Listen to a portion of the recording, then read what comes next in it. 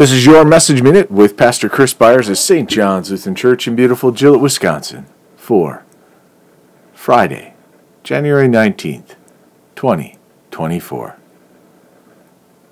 Jesus said to him, "If it is my will that he remain until I come, what is that to you? You follow me." John 21, verse 22. As a kid, I struggled with iniquities.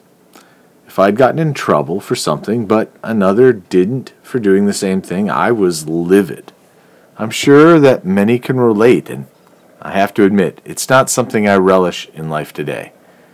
One thing that we have to learn is that the world is not fair. If we're honest, neither is our salvation. We don't deserve the good things we receive.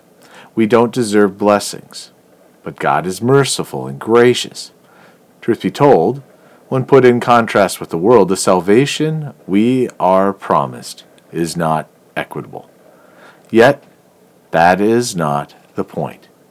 In the restoration that Christ offers to us, it doesn't matter. In Christ, we are on an equal playing field in our sins. There is no such thing as greater or lesser sins. Sin is sin, and all are deserving of death.